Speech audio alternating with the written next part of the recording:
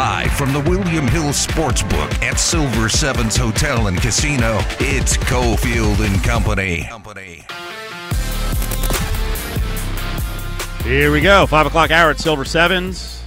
Flamingo and Paradise. Come on down. 77-cent beers starting up at 6 o'clock during the VGK game. Golden Knights taking on Calgary. Turn us off right now if you want to hear the lead up to the game.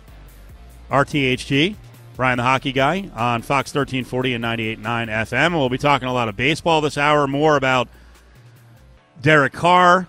We'll do our part to get you ready for the Golden Knights as well. Adam Candy is here.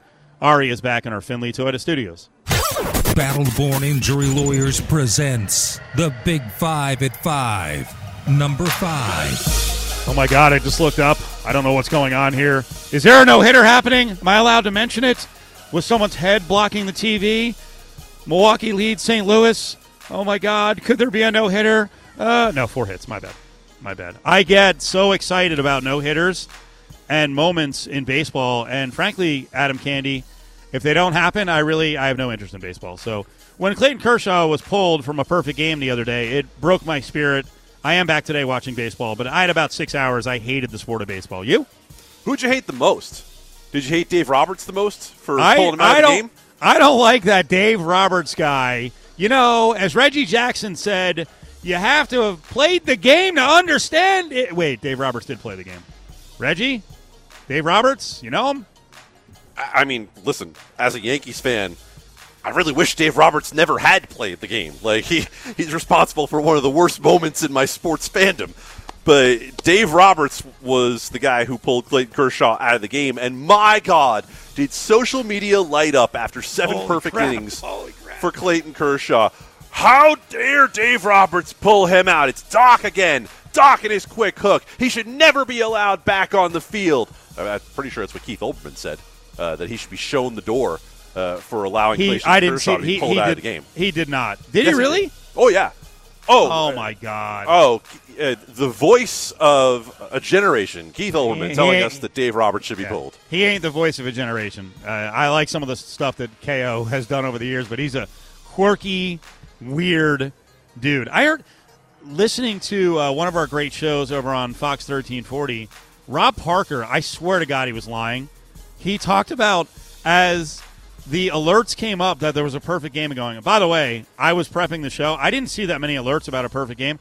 He talked about being over at USC, like taping some TV show, and that everyone in the room was like, oh, my God, we got to turn this on. What's going on here? There's a lot of drama. And then, of course, it was pointed out, like, you really couldn't get the game anywhere. I don't know. There's a lot of stuff yesterday where it's like, I got to come clean on this one. I think I'm not a moment guy. I think I'm more about the season and winning. And my first reaction yesterday was Clayton Kershaw is a brittle man. If I'm a Dodgers fan, I want him available for the playoffs. And on top of that, I think he had thrown 80 pitches. Is it true that through yesterday, no starting pitcher had thrown more than 96 pitches in a game? True, up until Logan Webb went out there and threw 8 innings yesterday for the Giants. Okay. But you're absolutely right. Let's get a few things straight here about the circumstances, and then I'll tell you why I think Clayton Kershaw was the only guy we needed to hear from in the first place, but he had thrown no more than 60 pitches yet. We had essentially a 2-week spring training. It was 37 degrees in Minnesota, and Clayton Kershaw is coming off an arm injury last year. So put all of that in context, and then I will do the best of sports radio, and I'll tell you what I tweeted, where I said, before we all freak the hell out over Clayton Kershaw getting pulled from this game, maybe we should find out what Clayton thinks about it. Maybe we should find out if Kershaw was okay with it. And Kershaw came out immediately after the game and said, oh, yeah, it was the right decision. Like, that's not what I chase. I don't care about that stuff. Clayton Kershaw has a no-hitter. Clayton Kershaw has a World Series. The only person that this should matter to is not you. Is not the young analytics crowd. It is not the old crusty crowd. It should only matter to Clayton Kershaw, because you know who owns that no-hitter? That perfect game? Clayton Kershaw does. You are nothing but a passenger. It is not yours. It's Clayton Kershaw's, and if he doesn't want it, then you don't get it. Number 4. Derek Carr signs an extension of sorts. He is guaranteed, we think, $32.5 million of the $141. For that reason, Raiders fans should love Derek Carr, because for now, he's essentially on 4 one-year deals. He's a hero to Raiders fans. Do they have any room to bitch about him now? None, Cofield. None. This is not Raider Nation Radio over here. This is ESPN Las Vegas, in case you're wondering. But I'm about to talk to Raider Nation and explain very clearly that if you are someone who used to drag Derek Carr, who was thinking about dragging Derek Carr, after what he did yesterday, I don't want to hear another negative word about Derek Carr as the Raiders quarterback. Derek Carr, essentially, in a situation where he could have demanded some sort of Kirk Cousins $40 million a year contract, and don't be fooled by the fact that it was called a $40 million a year deal. Here's what Derek Carr got. He got a $6 million raise next year from $19 to $25 million, and he got no trade protection to where if 3 days after the Super Bowl this coming year, if Derek Carr doesn't agree to be traded somewhere if the Raiders want to get rid of him, then he could essentially force the hand of the Raiders to cut him. They can't just send him anywhere. But he's on a one-year deal. And he did it because he said, I don't want to go through what I went through last time, losing Khalil Mack. I want everyone to understand that I want to build this team the right way. I want to build this team by putting all the talent around me to win a Super Bowl. And if you're one of the people who has said, okay, Derek, no more excuses, you've got everything you want. No, you don't need to say it. He said it for you. He put himself up there. So Raider fans, you love to talk about Raider Nation and the heart of Raider Nation. What did Derek Carr just show you? He just showed you that he has the heart that you have. I know that they threw things at him after the last game in Oakland. I'd be mad too. But if you're a fan of the Raiders today, right here, right now, and you're thinking about dragging Derek Carr for anything, you've lost the right. You don't have it anymore. Derek Carr just proved to you that he's as in on this Raiders franchise as he could be. He took easily less money and less security than he could have. I think it's a terrible business decision, but it ain't my money to count. You, as a fan, better get behind him if you're truly Raider Nation, baby. Number 3. Well, the situation in Arizona with Kyler Murray, if you're listening right now, you're like, situation? What are you talking about? Well, it's been this back and forth kind of subtweety, pull all my Cardinal stuff down from the internet's nonsense. It's heating up again. Reports today that Kyler Murray, without a new deal after his third year, ain't playing for the Cardinals. And anyone who's mad at him, I guess go ahead and be mad. But he's got the hammer. Deshaun Watson and $250 million plus guaranteed. Candy changed everything. And you know there are probably 8 to 10 teams around the league, as immature as Kyler Murray comes off sometimes, there are 8 to 10 teams who would step up and they will grab him in an instant. What do you make of the situation? Tom Pelissero is the one who reported this from NFL Network, that Kyler Murray has not received a contract offer in terms of renegotiation from the Cardinals. And even though he's got a couple of years left, the fact that he's making $5-ish million this year and he's looking at the rest of the league with $40+ million quarterbacks, 7 of them now. And I don't know if you can overstate what you just said. There are 2 words with Deshaun Watson that changed everything. It's not massage table. It's not criminal charges. It is not civil charges, although we should not forget any of those things when it comes to who Deshaun Watson is. It is fully guaranteed. We've spent so long with football contracts talking about, yeah, it's all fake money. Oh, yeah, Derek Carr's not really getting $40 million a year. He's getting a $6 million raise and a no-trade contract. Essentially, he got franchise tagged. Yeah, it ain't what Deshaun Watson got. And if I'm an agent, if I'm Kyler Murray's agent, and the Haslams went out there and took an accused sexual abuser and gave him the largest fully guaranteed contract we've ever seen, there's no reason that I can't sit there with Kyler Murray and say, you pay the man, and you pay the man right now. Now, it's not as easy to hold out in the NFL as it used to be. That's part of the new CBA. Like, it's going to take some fortitude from Kyler Murray to sit out here, but are the Cardinals really willing to play this game of chicken? That's what Kyler Murray is counting on, and I think in the end, he's got more leverage than they do. Former Packers money guy Andrew Brandt, who now teaches at Villanova, said Murray played for peanuts as a starter for 3 years, now wants upgrade as CBA finally allows.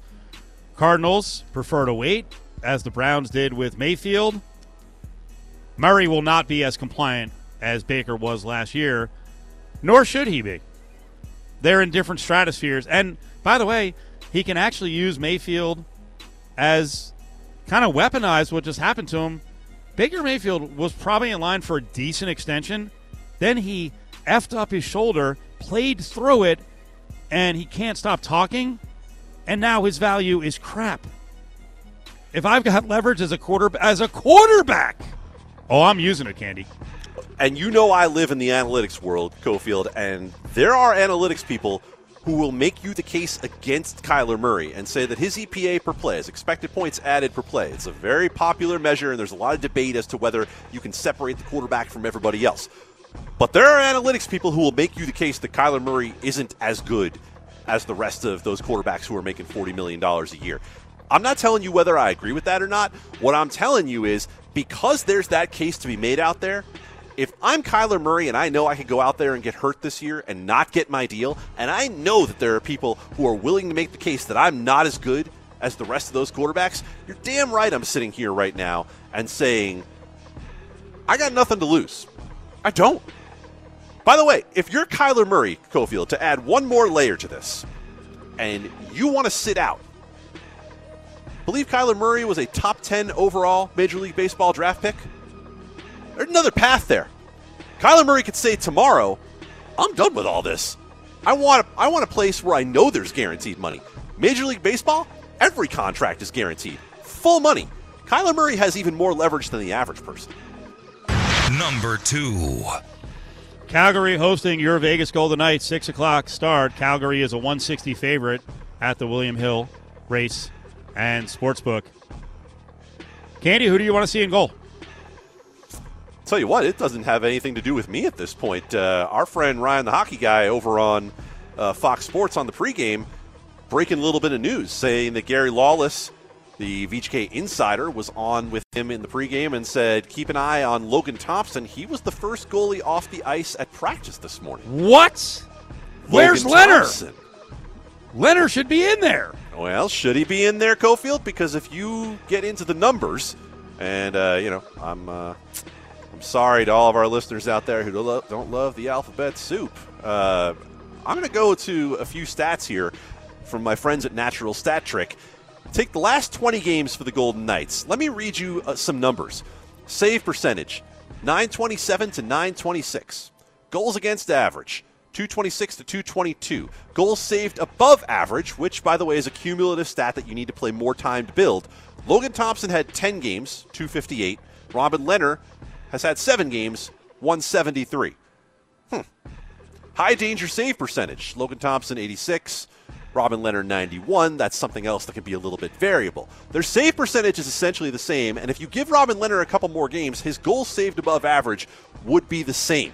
If you're complaining right now, if you're whining about Robin Lehner's not any good, I like the other guy. He was playing better.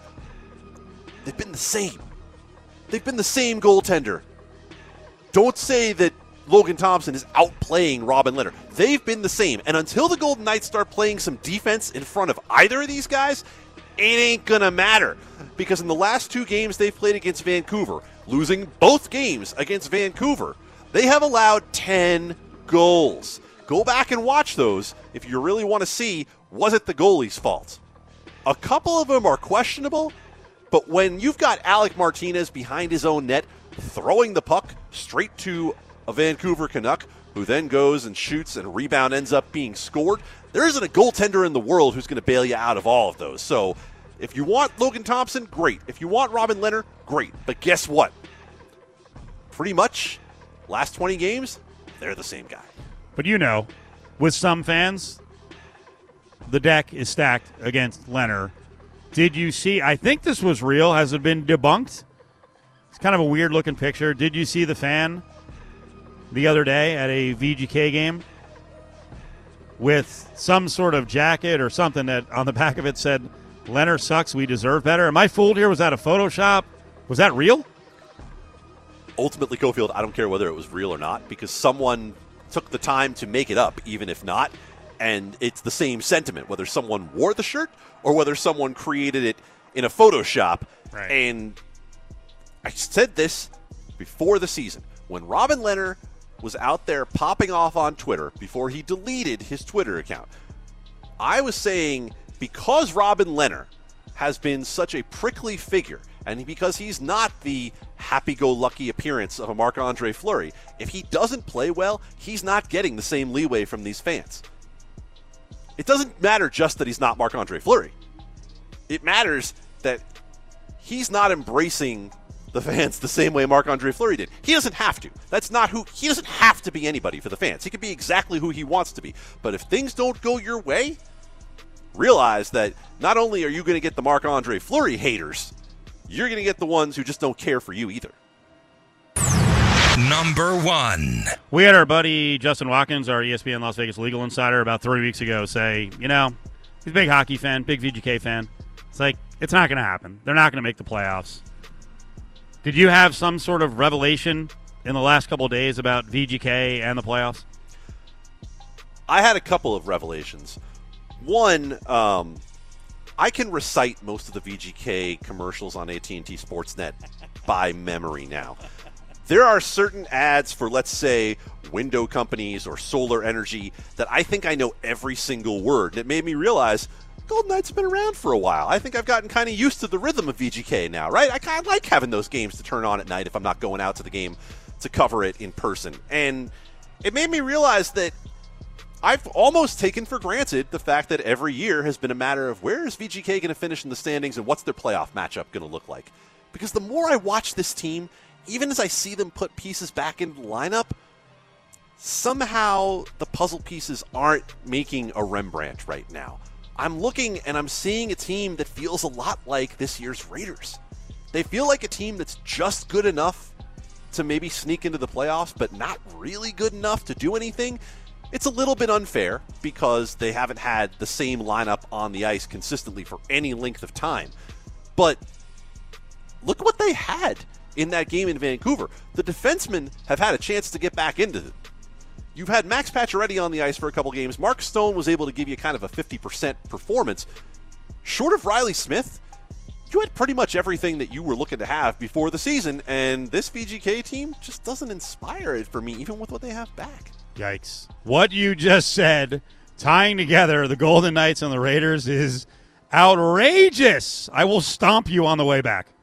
It's the Big 5 at 5, brought to you by Battle-Born Injury Lawyers. If you've been injured, call Justin Watkins at Battle-Born Injury Lawyers, 570-9000. Canucks coming in on the right side.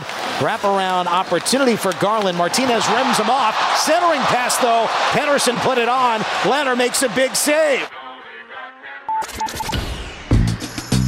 Hanging at the William Hill Sportsbook inside Silver Sevens, it's Cofield and Company.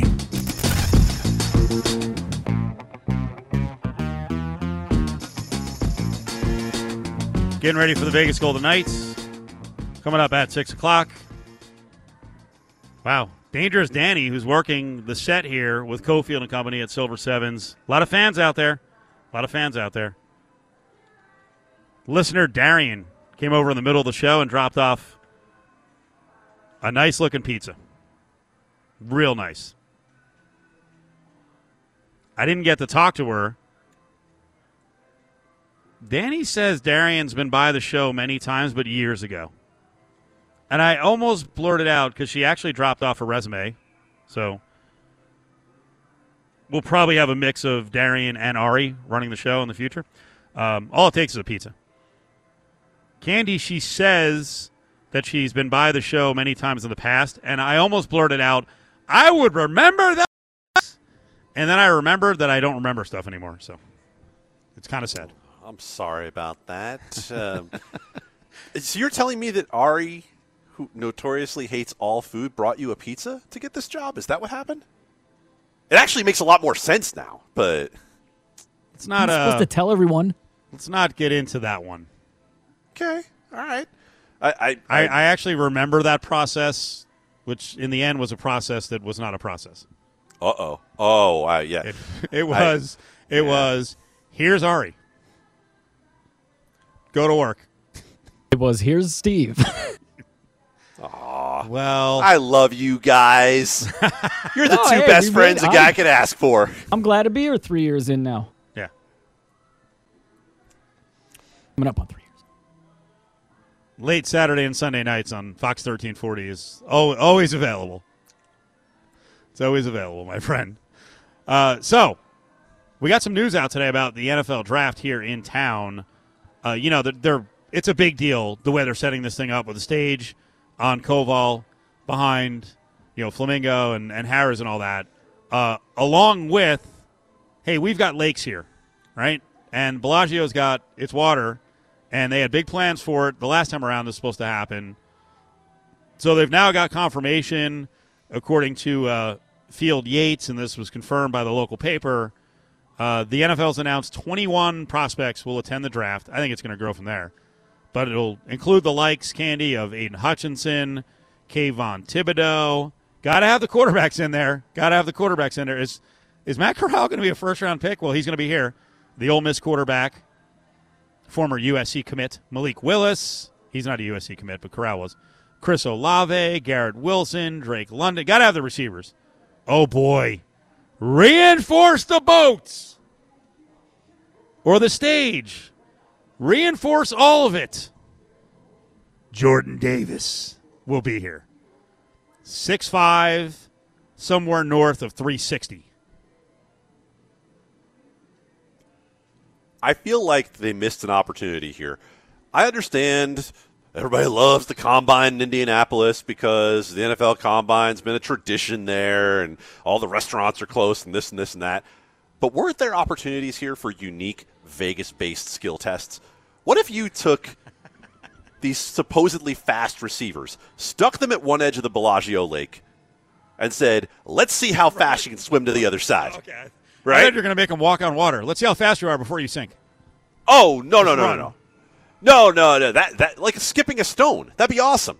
Yeah, there was one notable name not on that list, and I wondered, did Vegas at some point impose a restriction like your hands must be this big in order to attend the NFL draft? Because Kenny Pickett's not on that list, Probably. and he is in more mocks as a first-round pick than Matt Corral. Probably. Hand size matters, my friend. You mock it, it matters. Oh, I got nothing to mock. We did this live on air. There's a tidy 9+ going on over here. Nothing to worry about. You could have invited me over Kenny Pickett if it was about hand size. Coming up, we'll bring in former Major League pitcher Heath Bell to talk about this Padres-Giants dust-up as he'll join myself, Cofield, and Mega Mitts across the way. Sign up for an A-Play card and unlock some great food specials at the Sterling Spoon Cafe at Silver Sevens Hotel and Casino.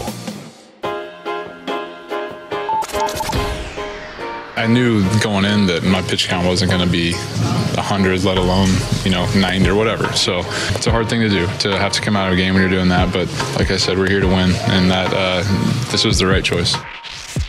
Hanging at the William Hill Sportsbook inside Silver Sevens, it's Cofield and Company. Clayton Kershaw on the way back there. It's time to bring in an expert who played the game. Ace closer for the Padres at one time. He hosts Ring the Bell, Padres podcast on the Believe Network. Heath Bell is here with us with Cofield and Candy in Vegas. How are you, sir? I'm doing pretty good. How you guys doing?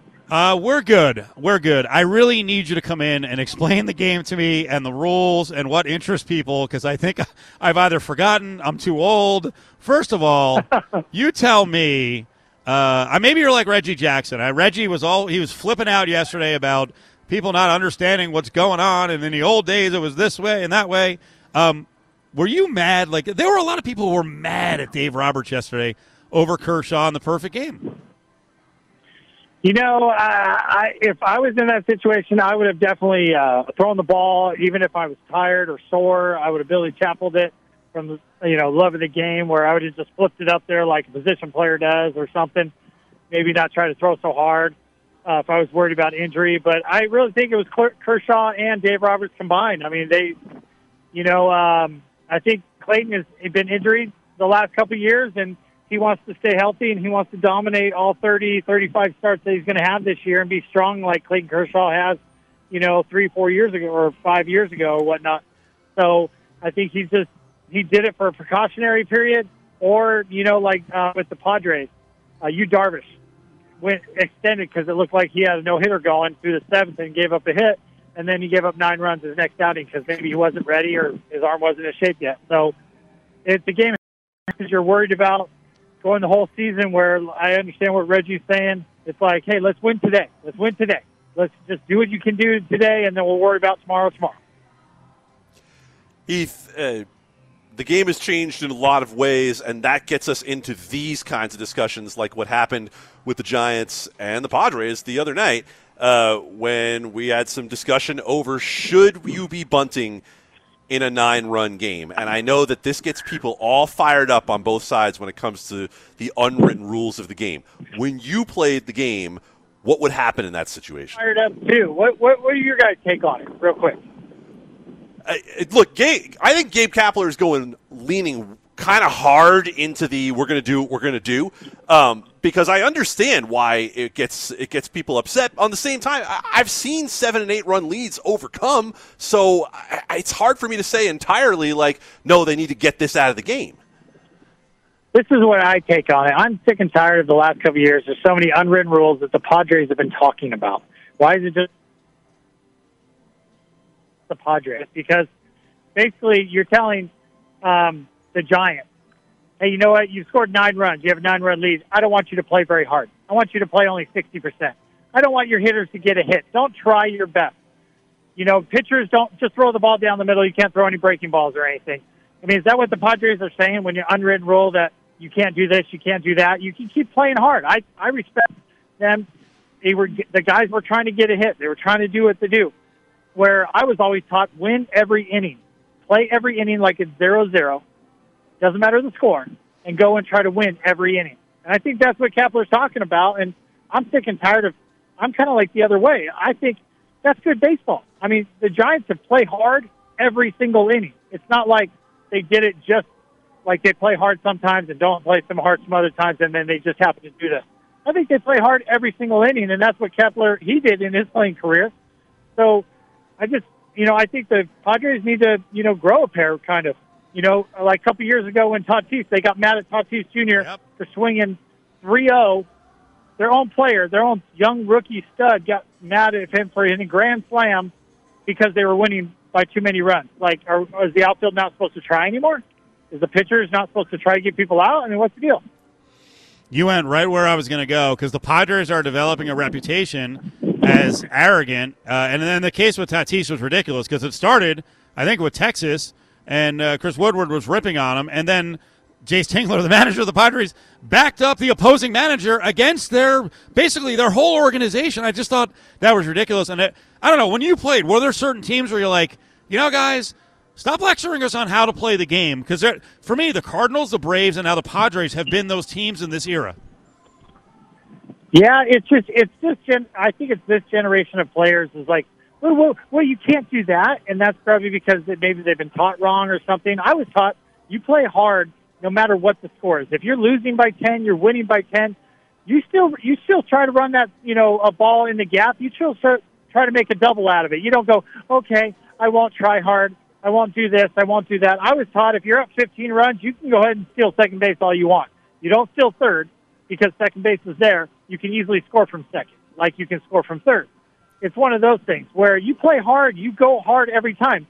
If you're winning by 10, you hit the ball, do you just kind of jog and say, well, I'll give the team another chance? That basically tells me I don't want to try very hard. I'm not going to try 110% if we score a bunch of runs or if we're down a bunch of runs. I'm just going to give up and, hurt my feelings and whatnot. No, go out there and play like it's 0-0 every freaking inning. That's what I believe. I want to go back because I want to talk some NL West, more NL West with you. Heath Bell was with us, played for the Padres, had a freaking monster gaggle of saves in his prime, seasons of 42, 47, 43 saves. I want to go back to Kershaw for a second.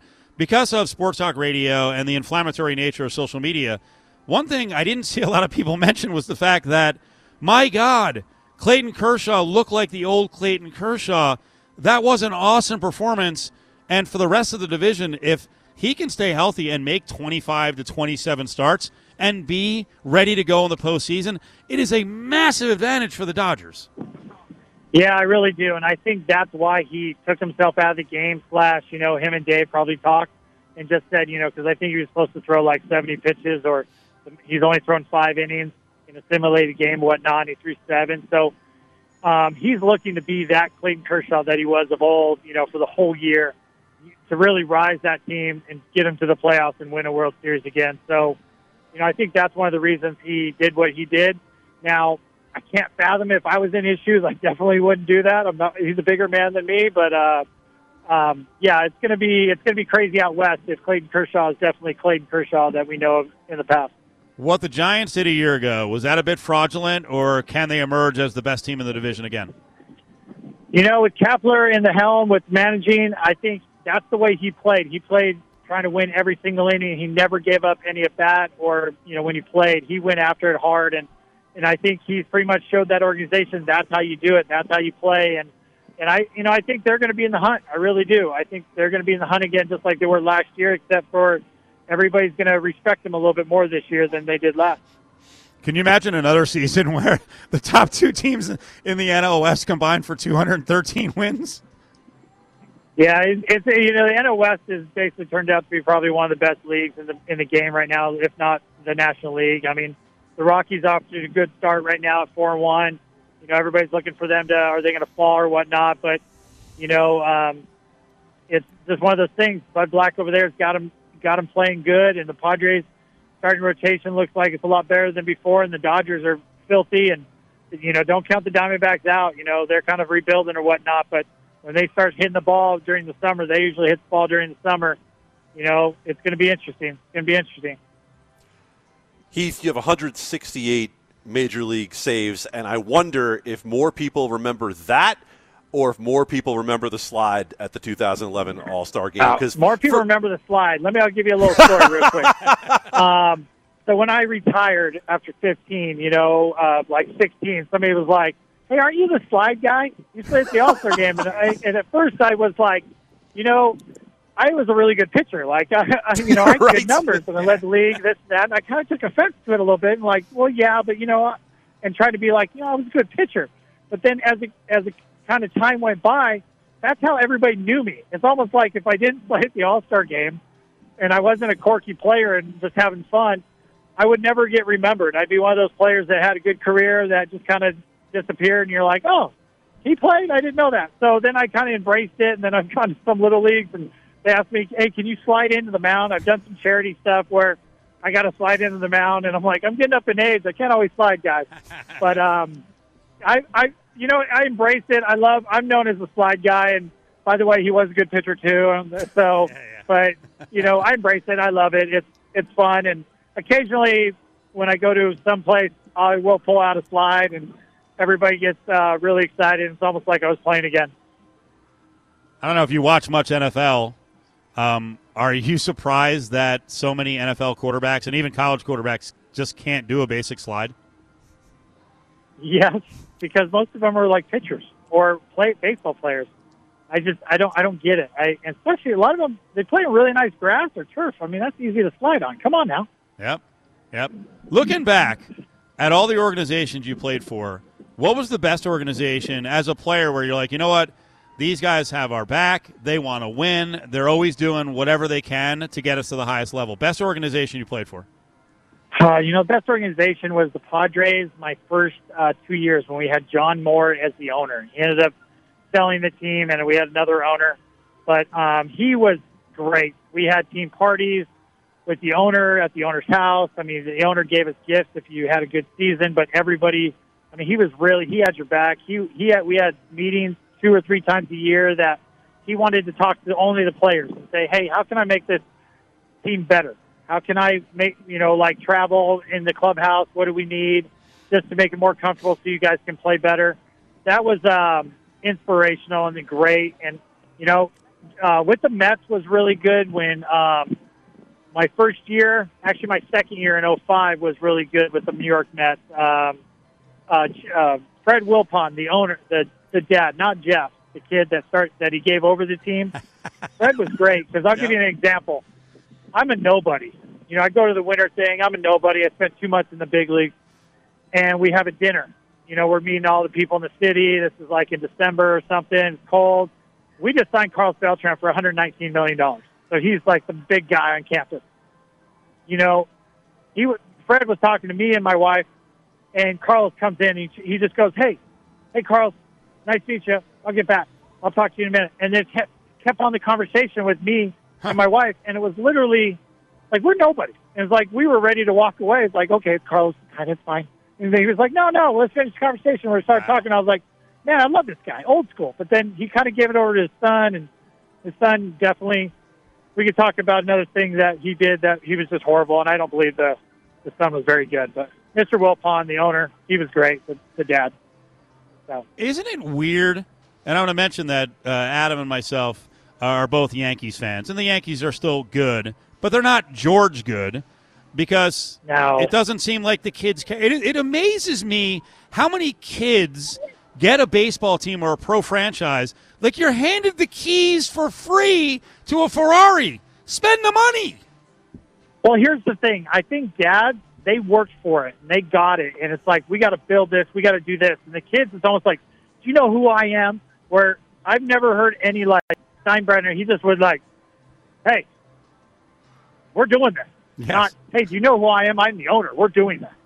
He's like, no, we're doing this. Who are you? Freaking owner. Yeah. Where the kids are like, no, you need to know who I am. Where dads are like, we don't care if you know who we are. We're going to do what we're going to do because we built it, and we're building something for their future for our kids. And some kids just think, well, it's gifted. It's handed to me. Yeah. Well, you got to work for it. It's like the age-old thing.